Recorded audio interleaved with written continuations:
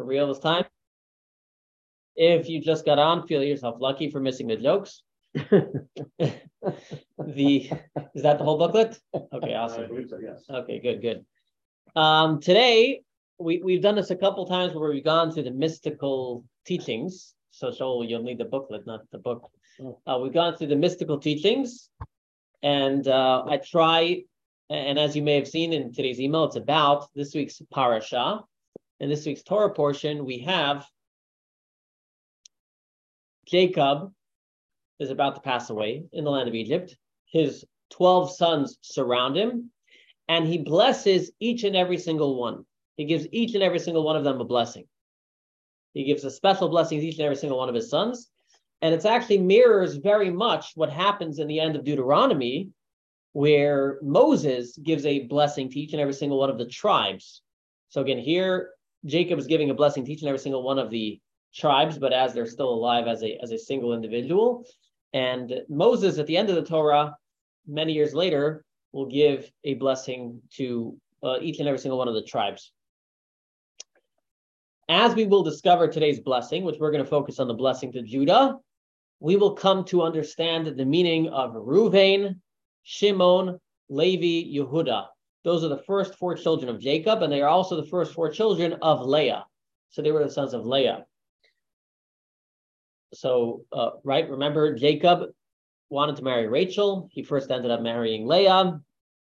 Leah was, to begin with, felt very hated, very not wanted. Jacob never wanted to marry her. That's going to play a role in what we're going to discuss today. And when you look in the Torah, every single time she named one of her children, she gave a reason. And a lot of it had to do with her relationship with her husband. And names have meaning. A lot of times people ask, what's the meaning of this name? What's the meaning of the name Joseph? What's the meaning of the name Judah? All names have meaning, and Judaism is no exception. And today we're going to learn the deep meaning of each and every single one of these names, but not just meaning as, meaning, love of God, or, it's going to be meaning in how it plays out in our lives. And this is based on the Hasidic concept, which the Rogatchover Gaon actually describes very well. And he says that we have to understand that the stories of the Torah, why is it the Torah is eternal? One way of understanding the Torah is eternal is that if you read the ancient stories, there are lessons for today's life. Hasidic philosophy and the Rogatchover and others explain it's even further than that. It's even more than that. It's not that they are ancient stories that we can learn from. Torah eternal means that it's happening every single moment. The stories of the Torah are actually happening right now. The story of Joseph, when we read the story of Joseph, it's a story that happened many years ago. We can learn a lesson from it. It's actually happening right now on a certain sphere, on a certain plane. When we understand the spiritual level of everything, then the Torah becomes more applicable. So again, people think the mystical ideas of the Torah are like far out there. Well, maybe that's one way of learning mysticism. But when you learn mysticism, as we're going to learn it today, you will actually learn that the stories and people and names in the Torah actually become more applicable to our lives, because they're not just names of people that happened many years ago, but they are ideas that are actually happening right now within our lives. So even more than ideas, I don't know what other word I would use, but they are concepts, which is the same thing as ideas, just a fancier word. The story repeats itself. The story repeats itself, not just in a historical background, right? Like hatred of the Jews repeats itself, right? More than that, right? That's one way people look at it. That doesn't repeat it. It has started and it hasn't ended. Yeah, exactly. Hatred of the Jews doesn't repeat; it just hasn't ended, right? Cyclical. Cyclical, yeah. So once we have an appreciation for Reuven, Shimon, Levi, Yehuda, today you will understand better what it means to daven. More specifically, within davening, you'll understand better the blessings of the Shema itself, and the Amidah, and how you go about the rest of your day.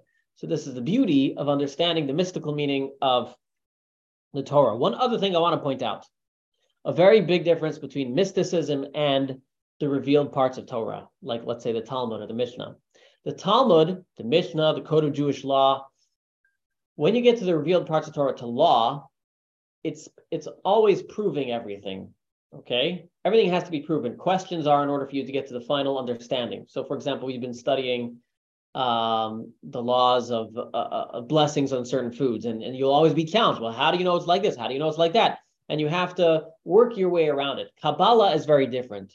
The word Kabbalah means received, which means that how do we know something that's been the received tradition? Okay, through divine inspiration, Rabbi Shimon Bar Yochai and the Kabbalists received these teachings. And that is why generally when you look throughout Kabbalistic teachings and Hasidic philosophy, there are a lot less arguments, there's a lot less back and forth, a lot less proving, a lot less questions, because that's the meaning of Kabbalah. Kabbalah means it's a received teaching.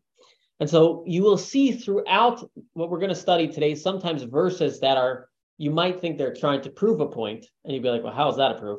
So actually, they're not actually there to prove a point. They're actually there to show you that what we are saying expresses itself in this verse or expresses itself in that verse. In other words, there's a truth, and this truth expresses itself here. This truth expresses it there. And what I really love about mysticism and Jewish mysticism is it shows the unity within Torah, how the details and why things are written the way they are, and how everything just, to me, it just seems to make so much more sense. You know, it's just like, the Torah is really written very oddly when you think about it. Verses are written very oddly. When you study Hasidic philosophy, all the verses suddenly make more sense at the the way they're written and the way they're formed. One example, which we'll explore today, would be the Modeh Ani. Modeh Ani, really in Hebrew, should be Ani Modeh. Ani Modeh, I admit, Lefanecha, in front of you, God. Okay, really that's the way it should be written. But instead we say Modeh Ani. So we're going to get it. We're going to get into it. Maybe we won't, I'm not sure. But that's just one example of where some things can be better understood through mysticism. All right. Any questions or comments? I hope not, because I haven't really said anything. I've just given an introduction. Okay. Oh, one more introduction I have to give you. One more important thing we have to know, how Hebrew language works. Hebrew language works with a concept called shoresh. Shoresh means the root of the word. Root of the word means, in Hebrew, the prefix and a suffix of a word are full words in English, right? So, like the letter vav could be and. The ending could be in plural, singular. So a lot of words that seem different in Hebrew are actually all the same word, just with different prefixes and suffixes. So, for example, the word modeh also shares a root with the word odeh, which shares a root with the word Yehuda, as we'll discuss. So it's really the same word, it's different prefixes and suffixes, and that's going to be very important as we will explore throughout the class. So what did I tell you so far? What were my introductions? I don't even remember, but I think I gave you the background of the story of Jacob and of Jacob and his children blessing his children. I gave you the background of how Hasidic philosophy, or really mysticism in general, looks at the Torah, and that all the stories are repeating themselves. And through discovering the mystical meaning of our Torah portion, we will have something that we can live with every single day. And I discussed how Hebrew has root words. I think I said some other stuff, but that's what I'm going to leave for now for my summary of my introduction. So we're going to start today with a verse. And if you have, I'm going to share it on the screen. But if you're here in person, you'll go to page 3. Okay, and let me get on the Zoom. Let me share the screen. Share. By the way, this is going to be, I'm hoping I'm going to make it simple enough. I'm hoping it's going to be something that everybody can follow. If you start to get lost, let me know. I may not be able to help, but we'll see. I'm really hoping, I really think that I got it down pat to explain it in a way that you can all follow. So here's what goes on. The Torah says, this is the blessing of Jacob to Judah. This is at the top of the page. Yehuda, ata yaducha achecha. No, that's better. Okay. So he says like this: Judah, your brothers will be submissive to you. Yadacha ba'oref ovecha. Your hand will be at the back of the neck of your enemies. Yishtachavu lecha b'nei avicha v'gomer. The children of your father will bow to you. Now, I won't always read the Hebrew. I just wanted to give you the first verse. So this is the blessing of Judah. Your brothers will be submissive to you, right? As we know later on, he would become the king, and David, his child, will become the king. And then he says, Your hand will be at the back of the neck of your enemies. The children of your father will bow to you. So ultimately saying basically, you will be the king and you'll be able to rule over all your enemies. That's who Judah is. Okay, that's his blessing. But let's first start with the name Yehuda. Yehuda, as I said, has a root word. It has the same. Now, if you look earlier in the Torah, Leah gave a reason why she named Yehuda. What did she say? She said, Hapam odet Hashem. Now I will thank God. Right? She said, now that I have 4 children, I will thank God. Right? That's what she says. So Yehuda means to be thankful.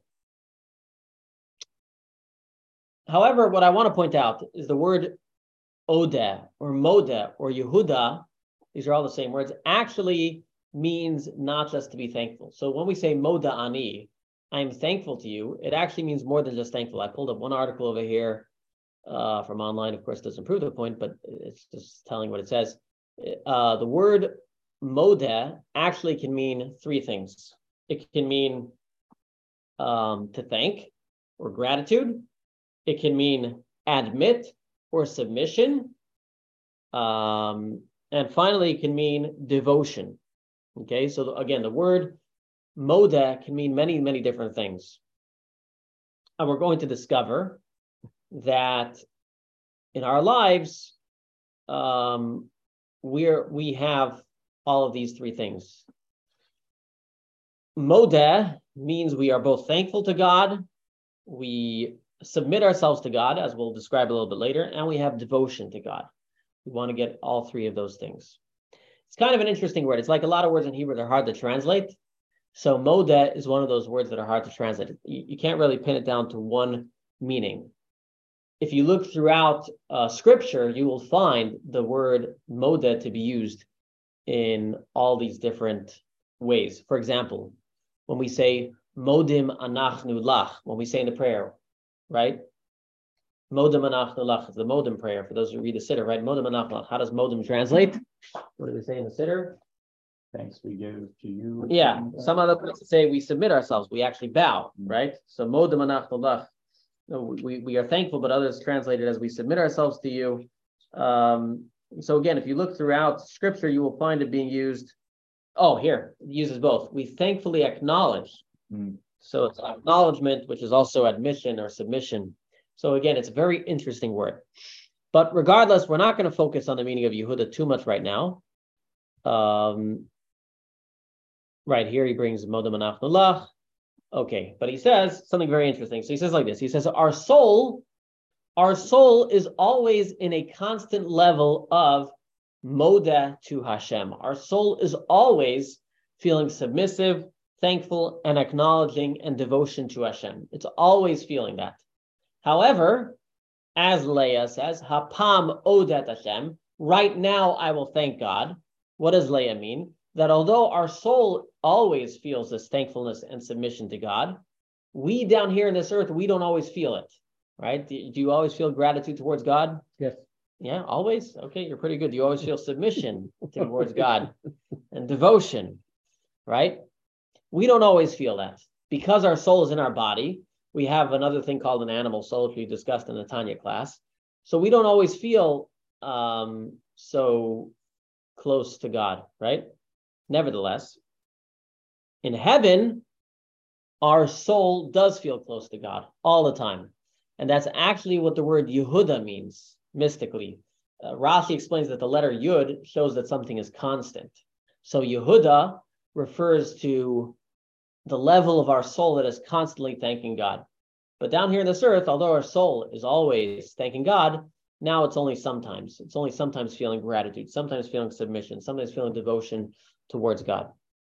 Okay, so we're going to put that to the side because we're going to focus more again on Yehuda at the end. We're going to have a whole middle part. Basically, what we're going to get to is that ultimate submission to God, Yehuda, only comes after the first 3 kids. In other words, just as physically, Yehuda comes after Reuven, Shimon, Levi, right? Reuven, Simeon, Levi, okay? Just as physically, Judah only comes after the first 3 kids. spiritually also, in order to get to a complete level of submission, admission, devotion, gratitude towards God, it requires us to first have Reuven, Shimon, and Levi. Okay? And that is why he's explaining here mystically. That's why when Leah names Judah, she says, Hapam Odat Hashem. Now I will thank God. I spoke about this in my class. I think I asked the question on a simple level. I says, what does it mean now she's thankful towards God? She wasn't thankful for the first son. She wasn't thankful for the second son. She wasn't thankful for the third son. She wasn't. Only the fourth son, she says, God, thank you so much. Right? What does that mean? So again, there are answers on the simple level. But again, it's a good question, right? What does Leah mean? God, now, it's one thing she says, God, I'm going to name him Yehuda because thank you so much. No, she says, now I will thank you. But mystically, we understand. Why is she saying, now I will thank you? Because only now, after Reuven, Shimon, and Levi, can I reach this level of Judah, which we will explain. This is what he says. I know, Reuven, Shimon, Levi. After you have the birth of Reuven and Shimon and Levi, and birth mystically means something coming revealed, right? Before birth, it's hidden. After birth, it's revealed. So mystically, when you say something is born, that means it's revealed. It was always there before, but now it's revealed. When you have Reuven, Shimon, and Levi revealed in your life, when you will embody Reuven and Shimon and Levi in your life, then you will get to the level of Yehuda, and that's what it means. Yoducha achecha, your brothers will cause your thankfulness or your gratitude or your submission to be expressed. All right.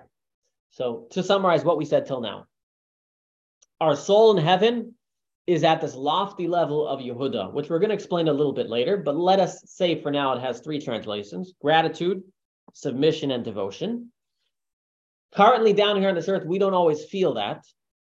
We don't always feel that because we're humans. We get involved in other things. We don't always feel our soul all the time.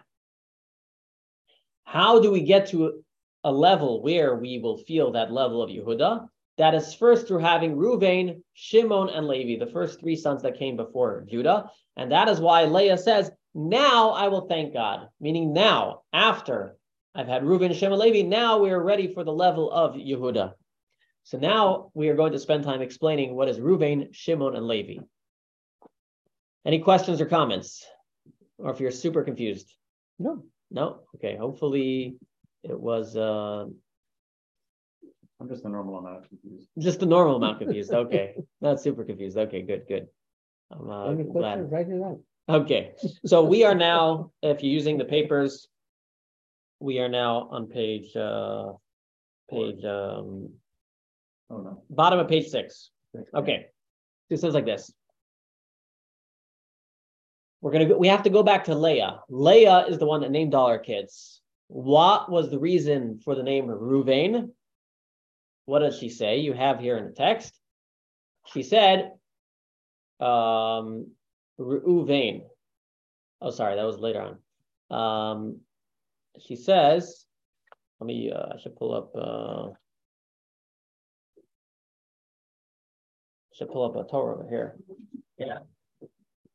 Well, she says a couple things. She actually says it twice.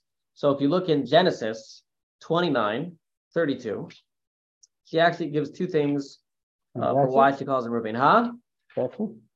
Well, there's a Rashi. So 29:32. So it says, Vatahar Leah became pregnant. Vatela Bain, and she gave birth. Vatikra shmo Reuven. She says she called him Reuven. Ki Amra, because she said, Ki Ra'a Hashem ba'ani. Hashem saw in my sorrow. Ki Ata Yehavani Ishi. And now my husband will love me. Right? But Rashi says in the word Reuven, Vatikra shemo Reuven. She called his name Reuven. What does the name Reuven mean? It means Reuven, see my son, see how special he is. And then she continued to say, as the verse says, and she was hoping that her husband would also notice her son and love her. But the point is, the name Reuven comes from the word Reu, seeing. Okay, seeing is important. Why is seeing important? So, I guess I have to, before we move on, again, Reuven is seeing. we're going to explain what does seeing mean mystically. So let me just let me put it this way. Has anybody ever seen like the mystical tree, right? The different sphero, the different, yeah. You've ever seen it? There's a right, a left, and a center. Okay. So you have on the right side, you have what's called chesed, kindness. You have on the left side what's called gevura, severity. Okay. The right side also, chesed, kindness, corresponds to love. The left side, gevura, severity, also corresponds to fear. Okay. And then you have the middle, the Kabbalah. You have the two sides, and then you have the middle where there's a beautiful mixture of the two. Now, you may be guessing already, Reuven and Shimon and Levi are going to be these three. Reuven is going to be the right. That's the first level. Shimon's going to be the left. And Levi is going to be the bottom middle, the fusion of the two. Then you may say, where's Judah? Okay, don't worry about it. Why is the right kindness? Because there's a verse that says, Yemin mekareves, the right hand brings close. Usmol docha, and the left pushes away. What that means is what we love is on the right, our heart, well, not our heart, but what you love, you bring close. Right is what you want to bring close. Left are things that you want to leave out, so to speak. It's a secondary in your life you want to leave out. Now in this discourse, he's also going to explain that seeing is love and hearing is fear. Why is seeing love and hearing is fear? Think about it like this. When you see something, you're usually close to it. When you hear something, that usually means you're far from it. The reason why you don't see it and you're only hearing it is because you're far, right? Mm-hmm. Now, things that you love, usually you get close to. Things that you fear, you go farther. And actually also in life in general, also you find that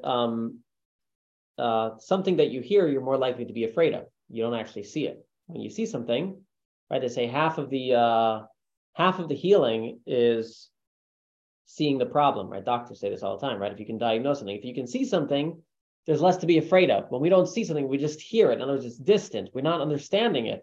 We don't fully grasp what it is. That's fear. So again, seeing implies that you're close. That's love. Being far is fear. He's actually going to give an interesting example later on.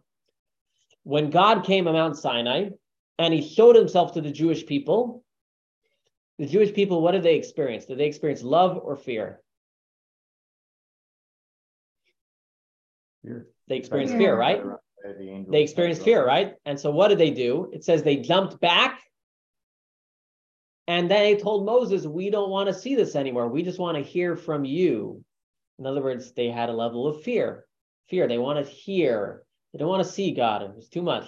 If they would have wanted to see God, that means they would have been at a level of love. They weren't at a level of love. They were at a level of fear. So when God showed himself, they backed off. They're like, let me get away.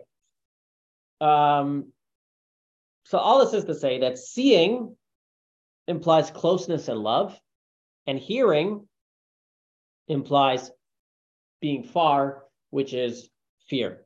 Okay? And this is why Reuven, which means seeing, corresponds to the right, which is love. And Shimon, which we're going to explain, comes from word shama, hearing. Shimon, shema, hearing is the left, which is going to be fear. Now, he's going to bring over here a couple examples where we see this being played out in verses. We're seeing, you see in the verses, is love and is the right side. So it says in the book of Ezekiel, it says, Penei Aryeh El Hayamin. It says that in the chariot of God, the face of the lion is to the right. Now, the letters for Aryeh, lion, also are the same letters of the Hebrew word Re'iyah, which means to see. So here again, you see Re'iyah, seeing, is on the right. He brings one other proof over here. And we're on page 7 over here. His other proof is when the Jewish people traveled in the camp, when the Jewish people traveled in the desert, Reuven, the camp of Reuven, was on the south side of the Mishkan, which is also the right side, because when you're facing east, the south will be on your right. Yes? Yes. Naughty elephants squirt water, right? Right. That's how I remember it. I know there's another one, but that's what sticks in my mind. So here are just two verses that point to the idea that Ruvain is on the right and seeing is love. Okay. And now he's going to develop.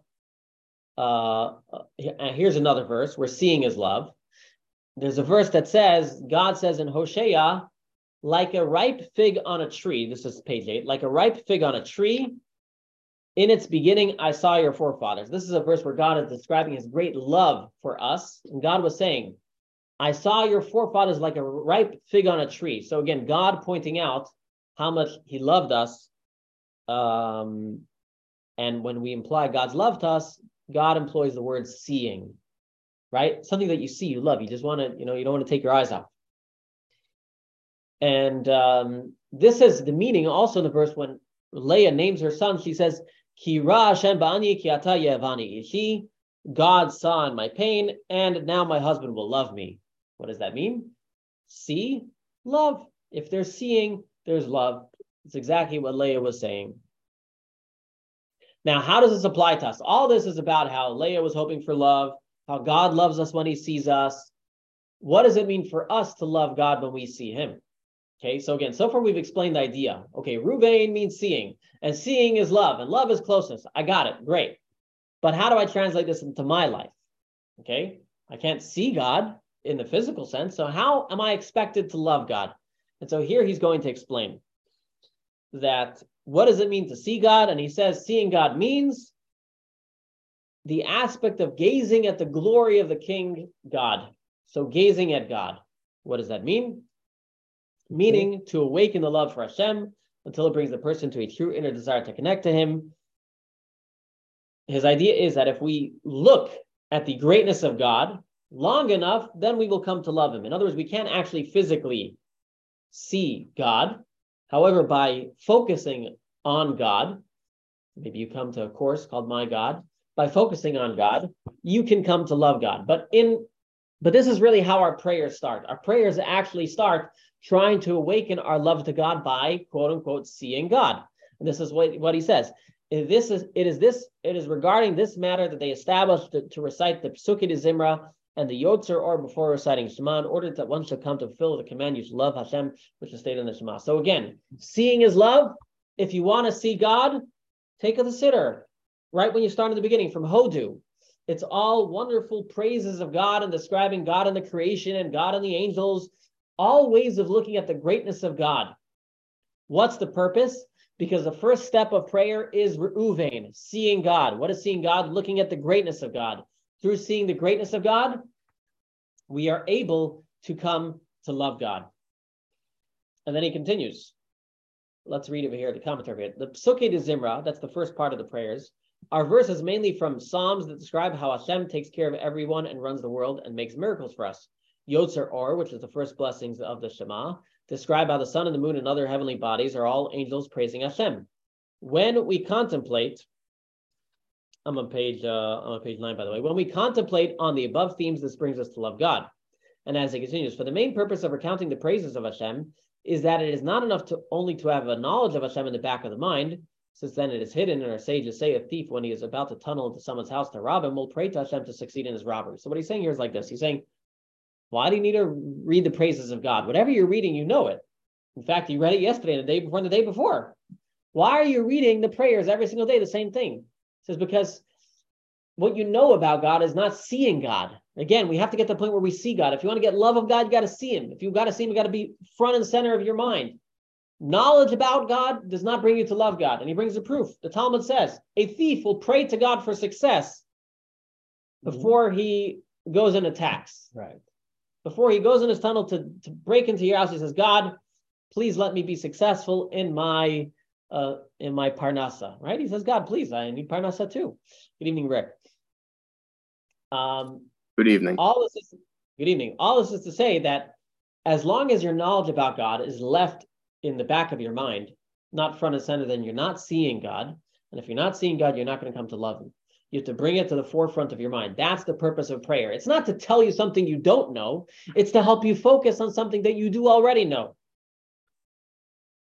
And as he continues over here, and he will not come to fulfill the commandment of you shall love Hashem unless his knowledge of Hashem comes from the hidden subconscious to the revelation of his conscious mind, and from consciously knowing it to actually seeing it, which is the full revelation in the person that is referred to as specifically gazing at the glory of the king. Right? As he explains it here, let's look in the commentary. In short, a person's knowledge of something can exist in three levels. One, subconsciously, like a thief's knowledge of Hashem that motivates him to pray for success in robbing. Two, conscious effort to understand an idea, like one who understands a teaching of mysticism well enough to repeat to someone else who is unfamiliar with the concept, right? So sometimes we can know concepts enough to repeat it to someone else.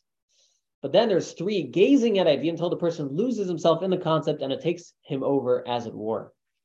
Anybody's ever studied for a college exam will probably know this. Obviously, I can tell you, Torah studies, but you study for a college exam. I'm imagining you suddenly living and breathing the concept, the topic. You're not just like, it's like wherever you walk, you see, I don't know, whatever it is that you're studying, you see it everywhere, right? You're living and breathing that. It's you're not separated from it. It's not like a concept or even a concept you can explain to somebody. You are living in it. You see it in front of you everywhere you go. This is what it means when we study about God, when we read the praises about God in the beginning of Pesukei D'Zimra, we should be reading it like we're studying for a college exam. We should be reading it to the point where we see and can gaze at God and his glory. It has to take us over.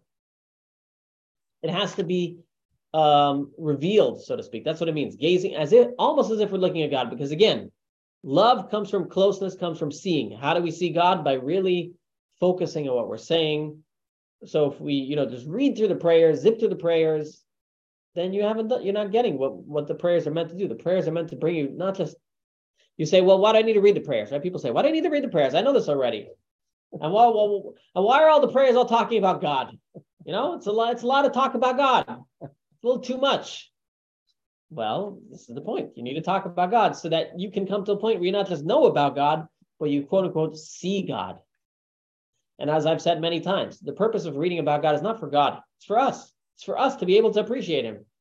He doesn't need all these praises. The praises are to awaken us to his greatness so that we can see him. He gives an example here in this paragraph about the difference in gazing. He says, you can look at a piece of art, you can get the general idea of the art, you can even maybe get the scenes in the art, but truly understanding art, which I don't understand, so this is an example for me, but I see some people stare at art because somehow they get lost in the art. They see the emotion and the feeling and the movement in the piece of art. Right? Like the Mona Lisa, I don't know, people look at it for hours. I don't understand it. He's laughing at you. Huh? He's laughing. Yeah, I don't get it. I don't know. It's a picture. No. It's a picture of Mona Lisa, Maybe. right? We don't know. It's a picture of Mona Lisa, right? Yeah. Well, I don't know what the big deal is, but artists understand these things, or people who appreciate art. Okay, I should say, I never attempted to appreciate art, so I can't really tell you. Okay, I like a nice photo; it's nice, but some people can look at a piece of art and really get connected with it. This is what it means. We read about God. We don't just want to know about God, know ideas about God. We want to get lost in God, connect with that emotion, connect with the experience. That's called gazing at the glory of God. How do you get there? As he says, this is accomplished through recounting at length the praises of God. And then he gives an idea here. Then he gives a contemplation. And I'm going to explain the contemplation for you. And it's based on the two paragraphs of the Shema. Sorry, the first two sentences of the Shema.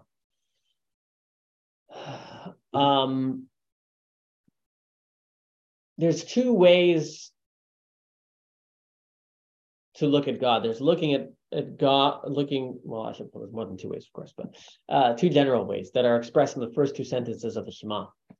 There's, so to speak, from God's perspective, and then there's from our perspective. So if we start from God's perspective, we look at it like this.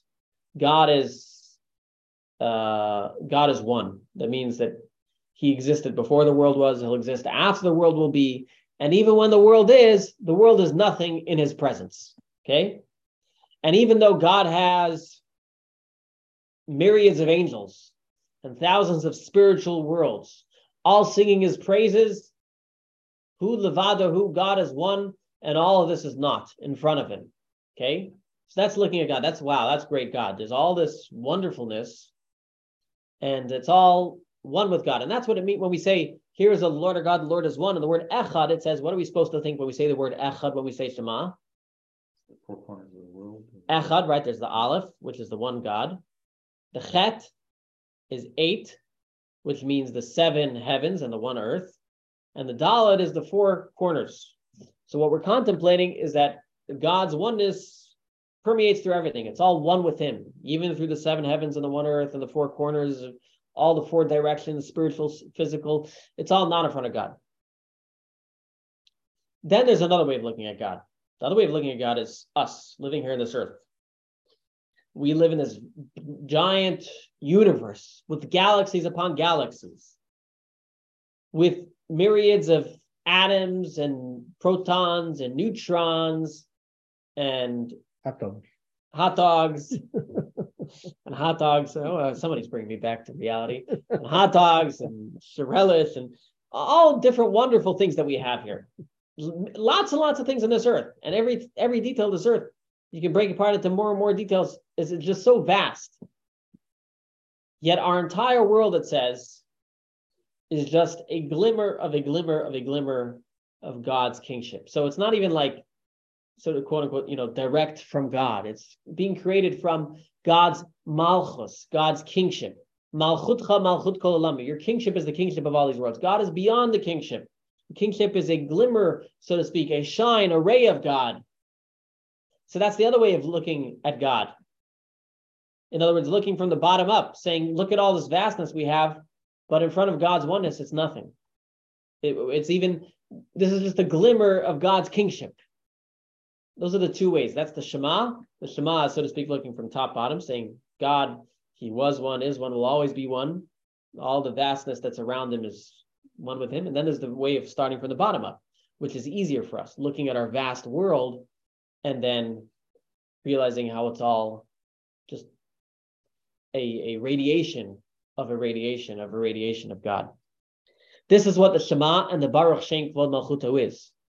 Baruch Shem Kvod Malchuto Lo Levad means Baruch, we want to draw down Shem, the name, Kvod, honor, Malchuto, your kingship, Lo Olam Vad, forever. So again, the focus over there is all about God's name, God's kingship, which means we here are all just drawn from God's name and God's kingship, which is only a glimmer of God himself. When you think about God in these 2 ways, these are again details, different ways of thinking about God. So again, you can know about God, but when you think about these details, you realize the greatness of God. How much more are you going to love him? So here, let's read a little bit inside, if I didn't confuse you. Okay, so he says like this. To think deeply into the idea. So again, the more deeply you think about God, the greater you come to love. In other words, you put yourself in that experience. To think deeply into the idea, for example, your kingship is the kingship of all the worlds. The millions of angels serve him, and hundreds of millions of angels stand in awe before you. And only he is one and alone, the only real existence, just as before the world was created. As we say in the Shacharit prayer, you are the only one, are the king who is the life of all worlds. And the true idea of being only one is there is only him and there's no other existence. The idea of the word echad, one, is that the aleph, which stands for oneness, comes into the ches and the das, which are the 7 heavens and the earth, which together are ches, which is 8, and the 4 directions, causing them to become subservient to Hashem's oneness. This further causes that the life force of the heavens and the earth is sent to become included in its source. In Hashem, they reconnect to the source. Okay, I'm going to skip this next. Then I'm going to go on to, and then we're going to go to the bottom of page 13. And then now we read Baruch Shem Kvod Malchuto Lo Levad. What is Baruch, blessed, draw down into the world of time and space, Olam Vad, is only the name of his glorious kingdom, since for worlds to come into existence that feel separate from Hashem, it is only possible from the attribute of Hashem's kingship. Okay. So all this point, he was just bringing one example of how you can focus on details of God's greatness, but you can focus on many other details of God's greatness. The point was that when you want to see God, when you want to come to love God, it's not enough to know God, you got to know about details of God, studying about God. And he brought an example of ways in which we can appreciate God more. Now he continues. When a person will think deeply into these ideas with the depth of his understanding so that it should be fully revealed in his mind and not just knowledge, this will produce a revealed love for Hashem in his heart so that my soul yearns and longs for God. With this, he will come to actually fulfill the command, you shall love Hashem your God, meaning to actually connect to the infinite one. Blessed be as it is written, what do I want in heaven and earth besides for Hashem himself? So what we have done till now, if you haven't noticed, is by explaining Reuven, we have explained the whole beginning of davening. The whole beginning of davening is to reach Reuven. What does that mean? We want to come to a level of seeing, meaning coming to a level of love of God. Through seeing God, we will be able to love God. How do we come to see God?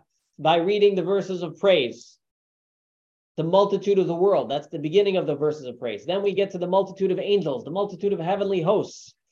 And it culminates in the meditation of the Shema and the Baruch Shem, the first two sentences of the Shema. And all this brings us to the first paragraph of Shema. Once you've prayed properly, you will get to the V'ahavta, you will get to loving the Lord your God with all your heart, with all your soul, with all your mind. Once you've done the beginning of davening properly, once you have prayed with proper devotion and being able to see God, you will be able to reach the V'ahavta et Hashem Elokecha. This is something I mentioned many times. Originally, davening was not as long as it is today. Davening used to be just the Amidah, then the Shema. So they've added all these things to help us reach to the level of love. People used to have love at their fingertips. Maybe they would see God much easier. Today we don't. So in order to get to the level of seeing God, we have to have this lengthy davening, which culminates in the Shema. This is why the Shemas, of the prayer service, the Shema and the Amidah are the two most important things. The whole beginning of the davening before the Shema is a lead up to the Shema. So people ask, Rabbi, if I have no time, can I just daven the Shema and the Amidah? Yes, you can. It's true. Or maybe two parts, it talks about, you can even read two parts of the Pesukei Dezimra or the verses of praise. But just remember what you're cutting out. There's a reason, as we'll get to at the end, there's a reason why the prayer service is made like this. There's a reason why the prayer service is made to get to a point where you can actually love God. You skip it, it'll be a little bit harder. You do the abridged version, your connection to God will be that much harder to capture.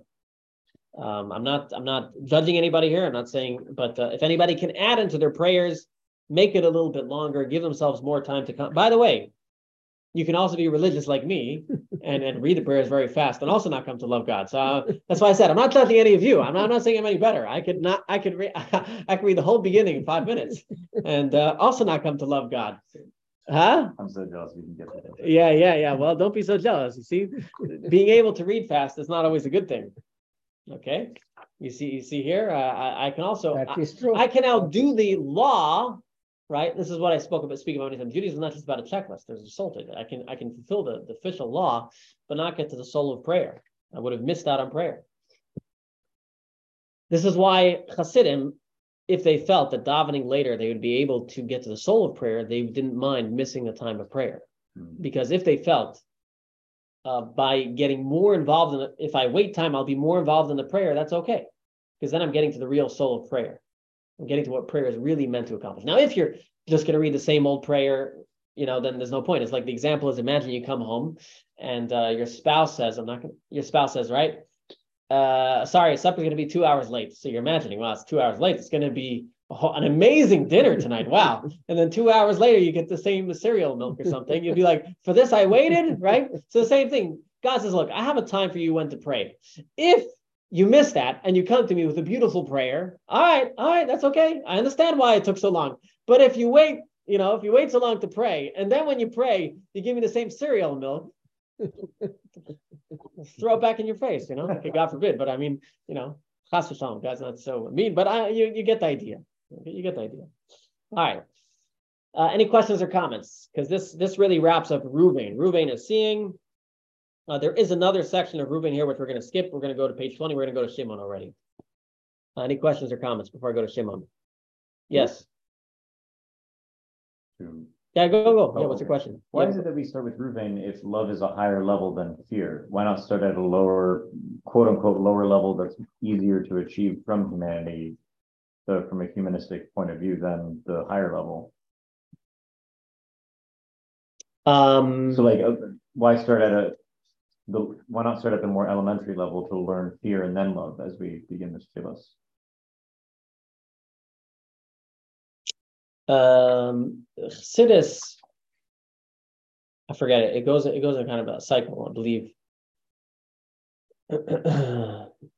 Well, first of all, the lowest level of fear you should have before you start praying. It's probably the reason why you start praying. But we're going to get to a higher level of fear, which is the next thing we're going to do. That's Shimon. So maybe the lower level of fear comes before love, but the higher level of fear comes after love. Okay. All right, that's more of a technical question, which we can answer another time. Okay, let's go into Shimon. So now you know why you pray the whole beginning of the prayers and how it culminates into the Hafta, or at least you have an idea, even if it's not all super clear to you. So this is what he says, page 20. This is all the idea of Reuven seeing, which corresponds to the first paragraph of Shema, which is the aspect of yearning for Hashem. Okay, a yearning. Sorry, that was connected with the last paragraph. All right. However, the second paragraph is the level of Shimon, and anybody who's read the second paragraph of Shema will know it starts off with hearing, right? V'haya im shemoa tishmu. It shall be if you will listen carefully. So here we have already Shimon, which is the second paragraph. Shema, hearing. We see that in the second paragraph of Shema, hearing. What did we say earlier? Hearing is fear. When you're fearful, you move away.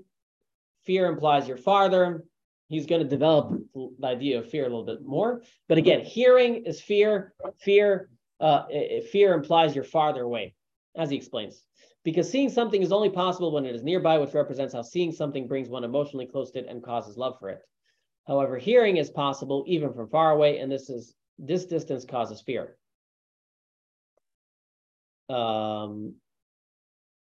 He gives an example. He says, kings in the olden days, nobody ever saw them. Not seeing something actually creates a bigger fear, like the Wizard of Oz, right? You don't see something, it creates a higher level. Once you see it, you can come to more of a love. As it is written, Hashem, I heard a report of you and I became afraid. He's bringing a proof. It says in Habakkuk, I heard about you, God, and I became fearful. The shofar is hearing, it brings us fear. Will you hear the shofar and not become afraid? Why is hearing fear? Why is distance fear, as he explains? I'm going to skip to here. He says, because the person puts himself down and tells himself, for who is it who pledged his heart to approach Hashem? That's from Jeremiah.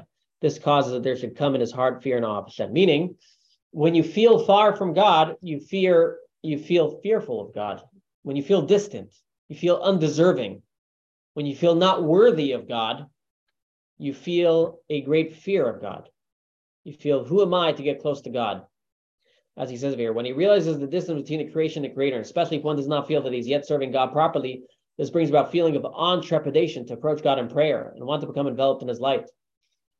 And here he brings an example of Mount Sinai. As I explained to you, the people trembled, they went afar, and then they said they only wanted to hear. They didn't want to see God anymore. They got fearful, they stood far, and they didn't want to get close to God.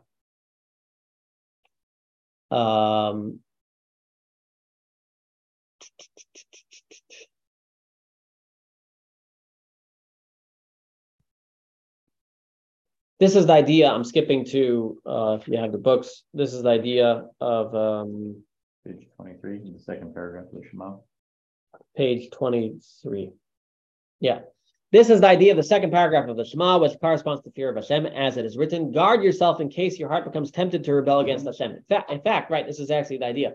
If you look in the second paragraph of Shema, it's all about fear, right? If you don't listen to God, this is what's going to happen to you. The rain won't come in its time. Sorry, well, it says what will happen if you do listen, but punishment is only really first mentioned in the second paragraph of Shema. It starts off saying what happens if you do listen to God, but then it continues. I'll read the English. The second paragraph of the Shema prayer.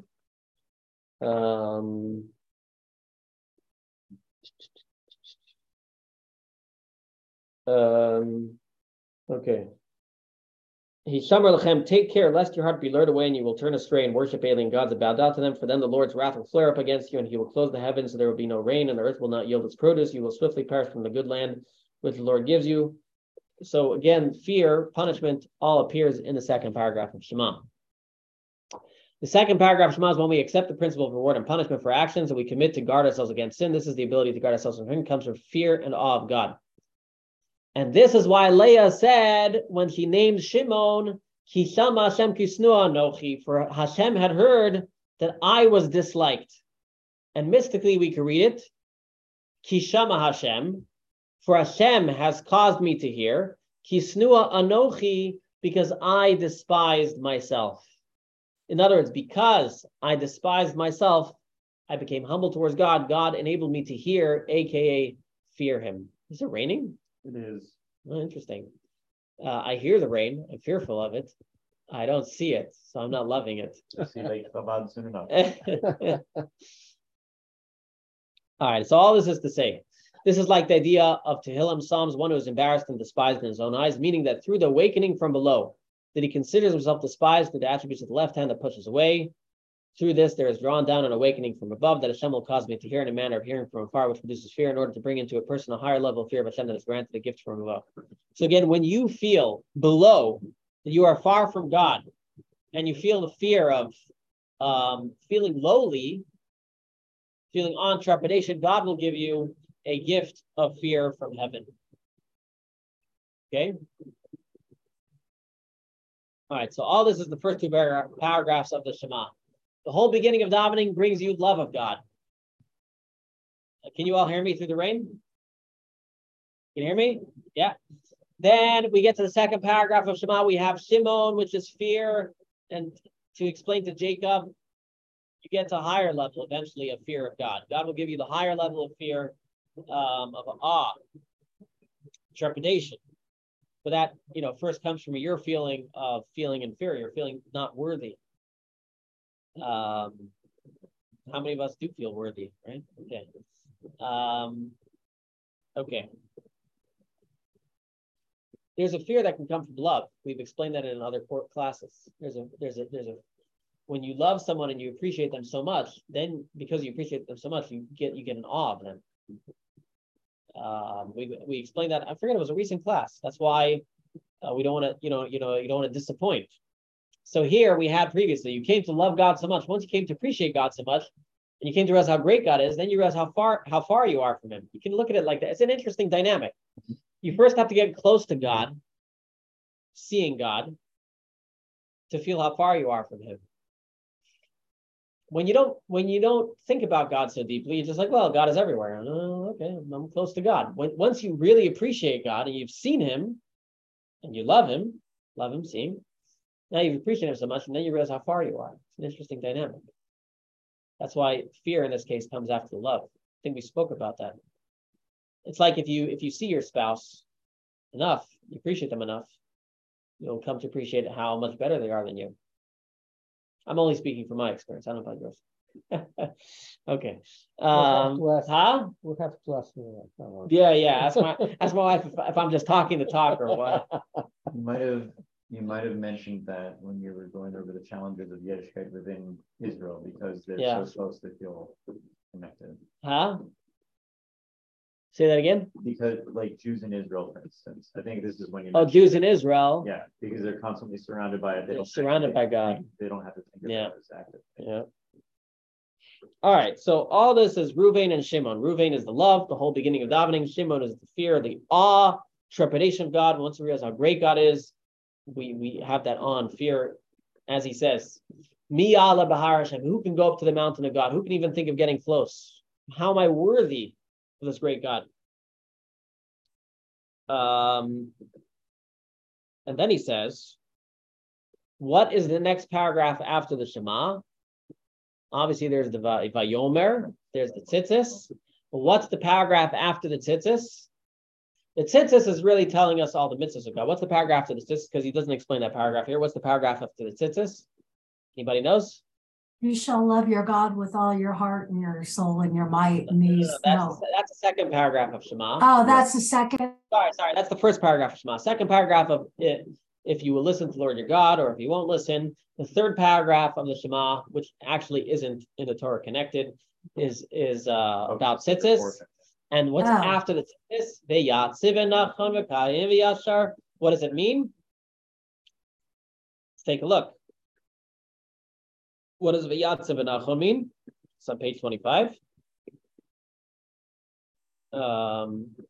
This matter, MS v'yatziv, this matter that we have said in the Shema, is true certain, established, everlasting, right, trustworthy, beloved, dear, pleasant, sweet, awesome, powerful, correct, accepted, good, and beautiful to us.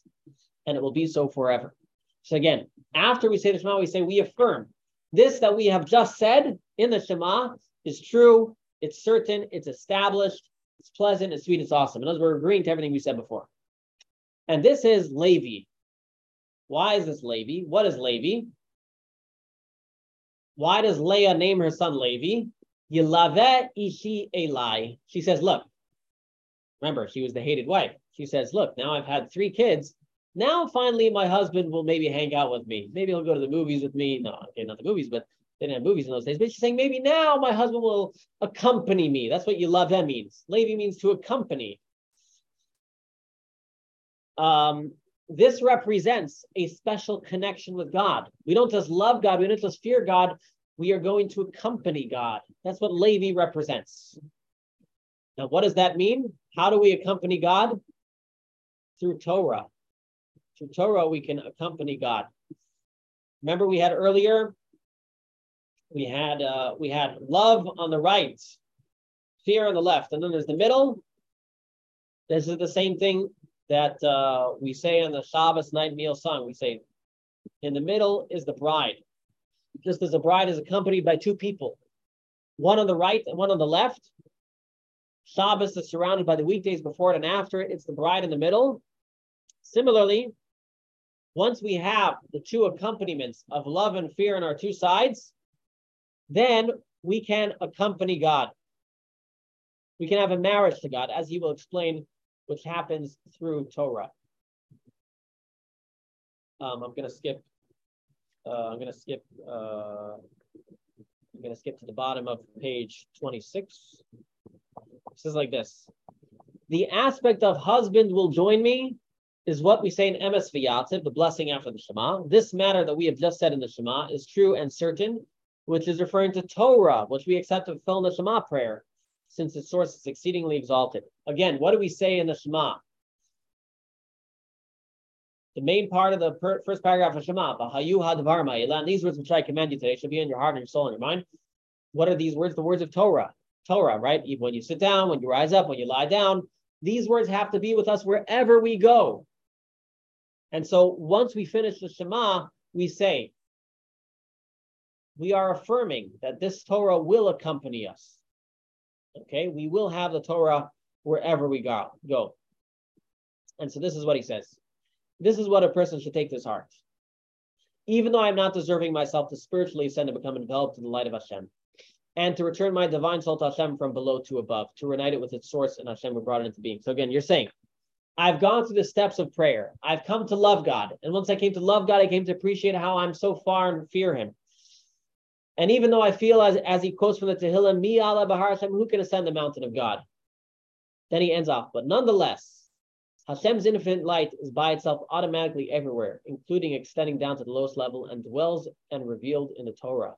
So that Hashem's oneness is experienced above, in Atzilus is revealed through Torah below, in the world just as he is revealed above. So he's saying, if you are like me, you've experienced the love of God in the beginning of davening, and the fear and feeling so far from God, which comes from the love. Now you say, well, how am I ever going to connect to this God? That's why we say Emes V'Yatziv, we are affirming that everything that we said above about studying Torah is true. In other words, we are agreeing that we're going to study Torah, because when we study Torah, that is how we will actually connect with God. Yilaveh ishi Eli, my husband will accompany me, meaning God will accompany us. Therefore, through the occupation of Torah study, one can actually draw down the revelation of Hashem's infinite light upon his divine soul, reuniting it with Hashem's oneness as it was in its original source. In other words, this is what's so special about Torah. People wonder, why do Jews spend so much time studying Torah? This is the answer. Because Torah allows us to connect with God wherever we are, whatever level we're at. Even though, as he says here, even on page 20, even though we may not be on the level to ascend to the higher spiritual worlds to access the revelation of Hashem's infinite light, but we can access his light in Torah study. This is because his light that is hidden in this world is revealed to Torah study, which is Hashem's will and wisdom, just as it is in Atzilut. So think about it like this, that Torah is God's way of reaching out to us, God's way of saying, I'm coming to you. Who would turn it down, right? Not me, right? This is the meaning, he's going to continue inside, bottom of 28. This is the meaning of my husband will join me, meaning that Hashem's infinite light will come down from above to below, right? Yilaveh ishi elai. My husband will accompany me. Who is our husband? God. God will accompany us. This is the meaning of the passage, Emes v'yatzav, the blessing after the Shema. We describe at length how we affirm and establish this matter of committing to study Torah upon us and our ancestors and our descendants from the first generations until the last generations. We draw down from above the ability to experience the Torah. Is true, certain, established, pleasant, and sweet. We do so in order to draw down Hashem's infinite light to dwell and be revealed in the light of our Torah study. And as he says over here, a person can study Torah as a mere intellectual pursuit without experiencing the divine aspect of it, how it connects him with Hashem. In order to experience Hashem's light in the Torah study, we first need to awaken love and fear of Hashem in prayer. In addition, by reciting the passage of Emes v'yatzav, we bring down and connect our connection to Hashem and our prayer with our subsequent Torah study. This enables us to experience how Torah is true and certain and pleasant. All 15 descriptions I mentioned in the past. In other words, he's explaining something, saying, well, if you can connect to God just by studying Torah, why do I need to bother praying? So he's saying, if you just study Torah without ever trying to awaken your love and fear of God, your Torah will be devoid of that feeling towards God. It'll be an intellectual pursuit. If you want to make a connection with God in a way that you can feel it, first you need to awaken that love and fear in prayer. And you want to connect your prayer and your Torah study. In fact, the sages say, right when you finish praying, you should go to Torah study, at least a little bit, to connect your prayers with your Torah study, because that's the right way to do it, to bring that love and fear of God into your Torah study. They tell the story, I've told this before, but this is actually very much connected to what we're saying. The story is that the Baal Shem Tov one time came into a study hall, and he saw how everybody was studying, and he says, and I think they also pray there. And he says, I can't walk in there. They tell him why. He says, well, this place is so holy. It's so full of prayers and Torah study. No way I could get in there. When he left, he says, I wasn't giving them a compliment. I was saying, they study and they pray. There's no love of God here. There's no fear of God. There's nothing that's going to elevate any of all this holy stuff that they do. It's all stuck down here. It's not being elevated towards God. Maybe they pray. It wasn't. None of it had to do with God. We have to have our prayers. Prayer leads to Torah study. Prayer will lead you to Torah study, because prayer, once you love God so much and you appreciate Him so much and you feel awe and trepidation and feeling how far you are, then you want to connect to God. That's Levi. So we have Ruvain is appreciating God. Till we appreciate God, there's nothing what to talk about. Okay, you could have fear of God, right? Fear of God's going to punish you. We're not dealing with that. Okay, we're in the big leagues over here. Okay, we're mature. You start with Ruvain. You work on seeing God. Once you see God, you come to appreciate Him. The details, you feel that emotional connection. After you've fully appreciated God and you see Him and you feel love, suddenly you can start to feel Shimon, the fear of God. You want to jump back. You're like, who am I to get close to God, this great God? And then you say, well, I can do Levi. I can study Torah. And so after you finish saying the Shema, you've been inspired, you would commit to yourself, V'yatzav v'nachon emes v'yatzav, true, I'm going to study the Torah. So what is Yehuda? Yehuda is the Amidah, right? We've had Ruvain, Shimon, Levi.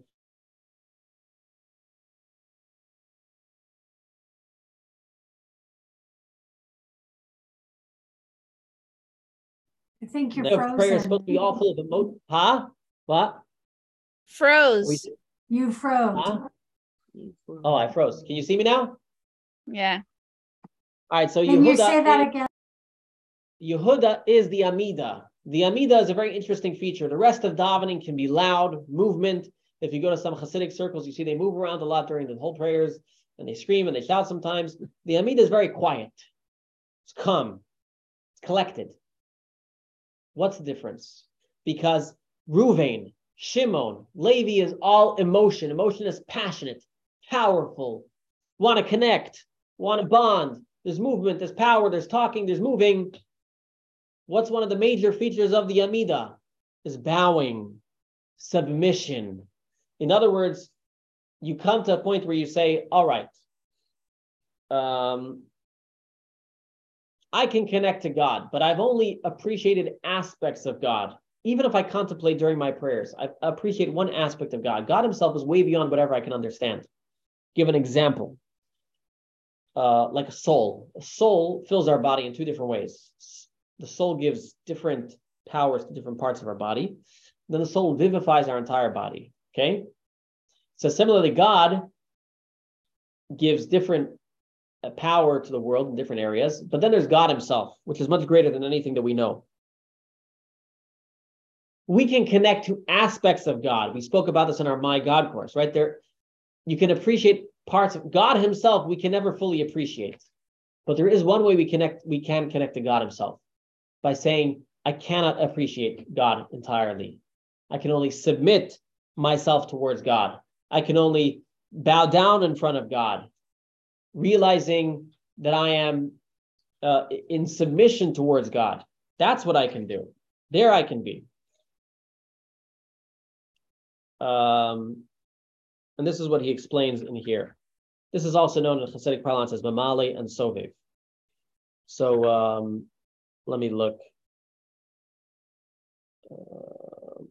He brings an example in here in this book. I'm going to skip to page 31.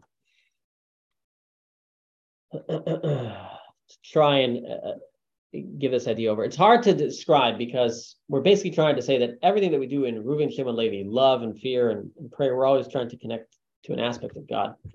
Torah maybe not as much, but we want to get to connect to God beyond any details of God. And the only way to do this is by, so to speak, giving up. So let's read this. The aspect of Yehuda, which is the idea of humble submission and gratitude, this aspect enables the person to actually lose himself to become part of the infinite light of Hashem that encompasses all the world. So he gives an example here. When a private person works hard to become a soldier in an army, he loses his previous identity as a private individual and now becomes part of something much greater than himself. Similarly, when a Jew works hard to dedicate himself to Hashem with humility, submission, and total devotion, he loses his previous identity as being just a person and now as a part of armies Hashem and a vital part of how Hashem's bigger picture is coming to fruition.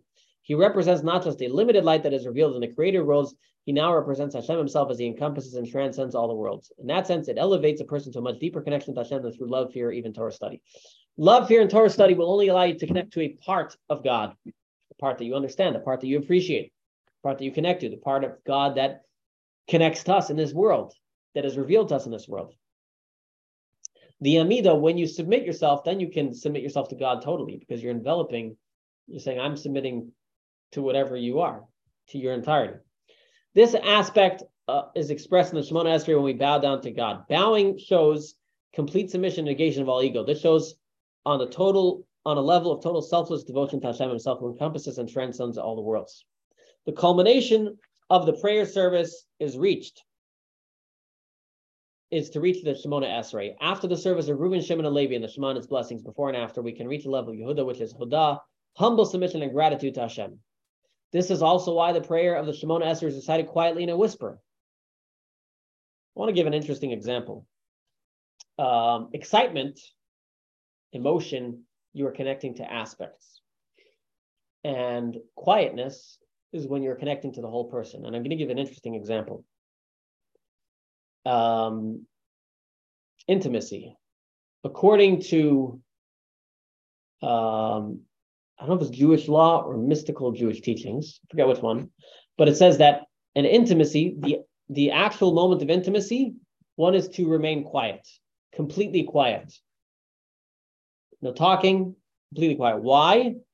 As we're explaining here, this is exactly what we're explaining here. The emotion and the excitement and the passion that comes before is all connections to elements of the person you're being intimate with. But at the moment of full and total intimacy, at that moment, you are connecting to the whole person in their entirety. And therefore, there cannot be speaking, because if there's talking, it's a connection to a certain aspect, a certain element. Quiet means you are connected to the person in their entirety.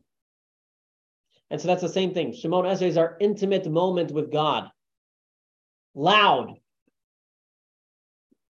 Emotions, fiery passion, all of that happens previously in the Amidah. We're connecting to God himself, God in his totality. We put the emotion aside. It's a moment of submission, total connection, which is quiet, bowing, submission. Just as an aside, by the way, that's why also in the Kabbalah says that the room should be completely dark at that moment. Because again, you don't want to get sidetracked by elements of the other person. You want complete connection. When it's not dark, you can be sidetracked by certain elements. So at that exact, again, we're not talking about before, but during the moment, It should be dark and quiet because it's a complete oneness. You can have a class on marriage another time. But if you ever want, you can look up Manis Friedman. He gives lengthy explanations and all these things. But that's your short lesson on this. But we're today talking about intimacy with God. And in intimacy with God, it's the same idea, which it's an intimate moment with God. And so therefore, we're not going to get sidetracked by elements about God. It's an intimate moment with God. It's quiet, we're not disturbed. There's actually laws about not disturbing people during their Amidah. You're not supposed to walk in front of them when somebody's praying the Amidah. It's a little difficult in our soul sometimes, but just telling you the law. You're not supposed to walk in front of other people, disturb them. It's a moment of quiet and full submission.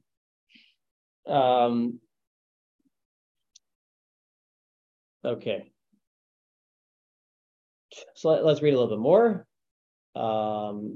Okay, he says, this is why the prayers are recited quietly in a whisper, since it is a connection to Hashem as he encompasses all the world, above and beyond the limitations of the spiritual hierarchy of the worlds. I'm not going to read the other Hebrew words over there. And it is not at all in the category of light that can be drawn down and given over below in the revelation created words, and one cannot connect Hashem on that level in any manner of love. One can only connect Hashem on the level with the absolute submission and negation of ego.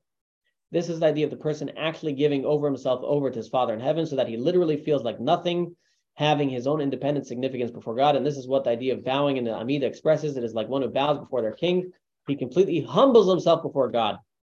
However, for this level, Yehuda, which is humble submission and gratitude, to be directly experienced in a manner of view, meaning that he should experience it in a fully revealed manner, as if he can see it directly. For that to happen, there needs to be, your brothers will bring you to submission. Remember, it says, Yoducha achecha, your brothers will bring you to submission. This is what it means. Yehuda, ata Yoducha achecha. Judah, your brothers will bring you to submission. And we said earlier, Yehuda came after the first three sons. In order to get to submission, we first have to have Reuven, Shimon, and Levi. Why? As he explains, for without first having the aspects of Reuven, Shimon, and Levi, one cannot bring out this aspect of Judah, which is the ability to lose oneself and become part of the truth of Hashem in a revealed manner, only in a hidden and subconscious manner. And here he explains, he gives an example. So let me explain. We're talking about submission. Think about it. Didn't I submit to God when I said Moda'ani in the morning? Why is the Amidah different than the Moda'ani? So he explains. On a subconscious level, every Jew has a hidden capacity of total devotion to Hashem to the point of self-sacrifice. This is expressed in the first prayer of the day, Moda'ani. As soon as he wakes up, he declares his humble gratitude and devotion to Hashem before he can think about anything in depth, as if instinctively. However, he is not fully conscious of the true intensity of his devotion to Hashem until Shemona Esrei. And here explains, this is why you cannot get to the Amidah until you pray the beginning prayers. And he says even Mincha is a continuation of the morning prayers. And that's why at Ma'ariv, we repeat the Shema again, because we need to awaken ourselves when we say the blessings of the Shema. We need to wake ourselves up again. Let's see them. And one who is wise will understand. The one who is wise will understand, yeah, which basically is okay. Let me I know we're running out of time, so let me read this over here. Let me just explain the Moda'ani thing a little bit more, and then we'll get back to how the prayers are structured. Page 35 over here, second paragraph. We mentioned before that the first prayer of the day is Moda'ani. I thankfully, humbly acknowledge and devote myself to Hashem. This is the first and seemingly lowest level of connection to God. We say this prayer while our hands are impure, before washing our hands, and therefore we are fully conscious of the meaning of what we are saying. Before we are fully conscious. This represents our most basic level of humble devotion to God as a simple servant that obeys his master without understanding the reasons for his tasks and what they accomplish. So again, a simple servant has submission. But the highest level of prayer is the Shemona Esrei, when we experience our devotion to Hashem so completely that stand in attention without moving around and whisper our prayers and bow down to Hashem, showing our absolute negation of ego in the very presence of God. The negation of ego and feeling that we have no existence other than being Hashem's agent in this world only comes after all the previous levels of prayer. This includes the morning blessings, studying Chassidus, Psukei de Zimra, reciting the Shema and its blessings, and the accompanying mental focus on the meaning. And this is what he explains. So the point is that a simple servant also has submission, but it's not like a minister who has real submission to the king. Totally different level. The minister who has an appreciation for the king has they really can, brings to mind, right, the joke that I think Robert said at Shul, right? Who does, look at who thinks they're a nothing, right? Right? But it's a true idea, is that to really feel full submission consciously, you first have to appreciate God a little bit more. So this is why we need all the prayers in order to get to the Amidah. Otherwise, it's very subconscious. It's not a submission towards God that's going to carry you throughout your day. And I'm going to have to end off the end outside because we've run out of time. But he explains the end of the verse. So we said, Yehuda ata yiduchachecha. Yehuda, your brothers cause you to reach the level of submission. Okay, so again, you first have to have the davening. You first have to have the love of God, which leads to that fear and awe, trepidation of God, which leads to also a commitment to studying Torah. But ultimately, we get to a point where we want to fully connect to God, and we can only do that through submission towards God. And that submission towards God, where we feel a part of God, only when we reach there, that will allow us to get to the final part, which is as it ends off in the verse of Jacob's blessings, Yadcha ba'oref ovecha. Your hand will be on the neck of your enemies. What are our enemies? Is basically our day-to-day life. This is what enables us to go through life. What's our enemy? The world around us. Again, what are we supposed to do after we pray? Study a little bit of Torah. What are we supposed to do after that? Go out into the world. Again, this is the view of Judaism. Every day we pray, then we go out into the world. And it's hard. How do we bring this devotion of God into the rest of our day? And he explains that only once you've reached a level of submission towards God can you bring God into the rest of your day. Why? He explains. Because only at the level of God, which is beyond the world, is spiritual and physical the same. You can see this. Actually, I'm gonna read this from the bottom of page 40. If you have the book here. So he says like this: only once you read, in other words, when you love God, you feel like, oh, work is getting in the way of my love of God. When you fear God, you definitely feel like this is definitely getting in the way of my service of God. When you get to submission of God, meaning understanding God as he's beyond this world, then physicality, spirituality, it can be all godly, as he explains. Page 40 at the bottom. This is like this. So he says, it's going to sound like it's in the middle of a sentence. He says, who represents humble submission and devotion in a way of total bittul, total nullification to Hashem, as he encompasses all the world, and he is equally found everywhere, and compared to him, everything else is equally insignificant. And darkness does not conceal anything from him, since before him darkness and light are equal. Again, in front of God, dark is light, light is dark. God himself. When we submit ourselves to God, God himself is greater than all our classifications. And similarly, physical and spiritual are equal. Since you, Hashem, have made all the levels of, in other words, if so, as he continues, if so, this is on page 41, then even eating and other physical matters are considered before Hashem as equally important as the spirituality of wisdom, since before him, wisdom is just like a physical object. And this is what he's saying.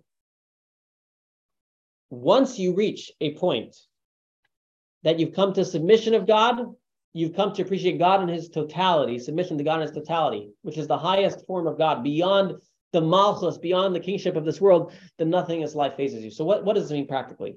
We wake up in the morning, we first submit ourselves to God, but we're submitting like a simple servant. Then we work on ourselves, on our love towards God, on our trepidation and fear of God, our commitment to study of Torah, to connect with this great God. And then finally, we say, but all this is levels of God. I want to submit myself towards God himself. And once you've done it in your prayer, you can take that to the rest of your day, because now that you've appreciated that God is, this great God is beyond anything you can imagine, now I can sit and see God in everything I do. Once you come to the level of submission, nothing is a barrier to God. When you love God, you might feel God is found in the spirituality. He's not found in the physical. Maybe he creates it, but I don't feel him there. I feel God maybe in the Torah. Submission towards God means I can feel God everywhere. Maybe if you want to bring an example from spouses, a real marriage is when you're connected at all moments to an extent, because you are one soul. People who just have certain emotions or infatuation, it's connected to certain aspects of their lives. But be that as it may, This is how we can go about our day and not be fazed by anything that we see. Because we recognize and appreciate, we've come to the level of the Amida. We bow and submit ourselves to God, and we say, God, it's all godly. It's all you. Everything's you. What we say here, I think we say, Yeah. in one part, we say, I put God before me at all times. Huh? I put Hashem before me at all times. Shivisi Hashem lenegdi samin. God is in front of me at all times. And it also says, Shivisi Hashem, everything is equal in front of God is another meaning of it. But the point is that, so what do we gain from today? Again, we gain how we live our lives. So now you understand the Jewish day. The Jewish day, we start off with prayer to awaken ourselves. First, we start as a simple servant. Then we get to the love, the fear, the commitment to study, the submission towards God himself, the one that we'll never understand. No aspect of God, God himself, submission, bowing, moment of oneness.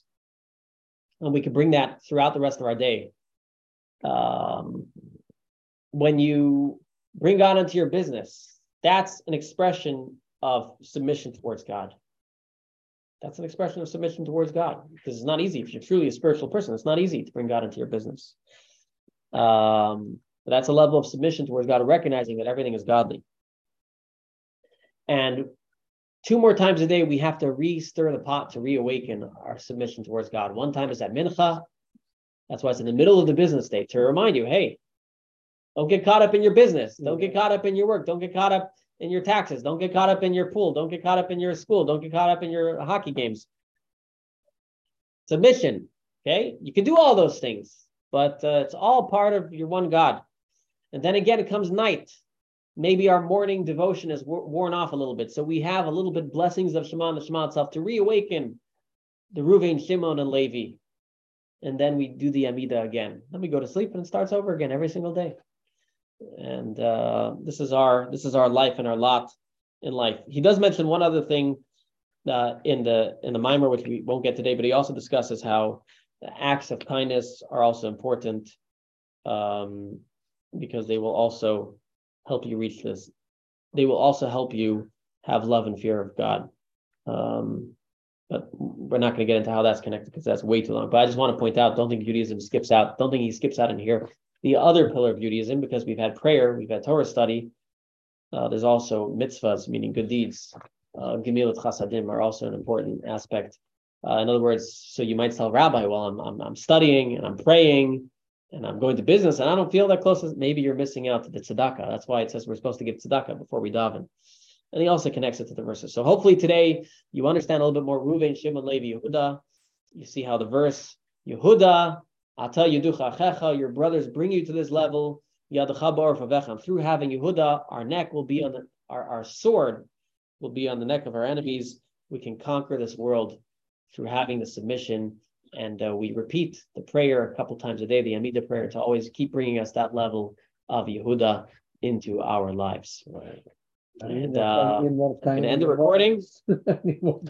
Huh? Wake up early. Now you all have to wake up early, right?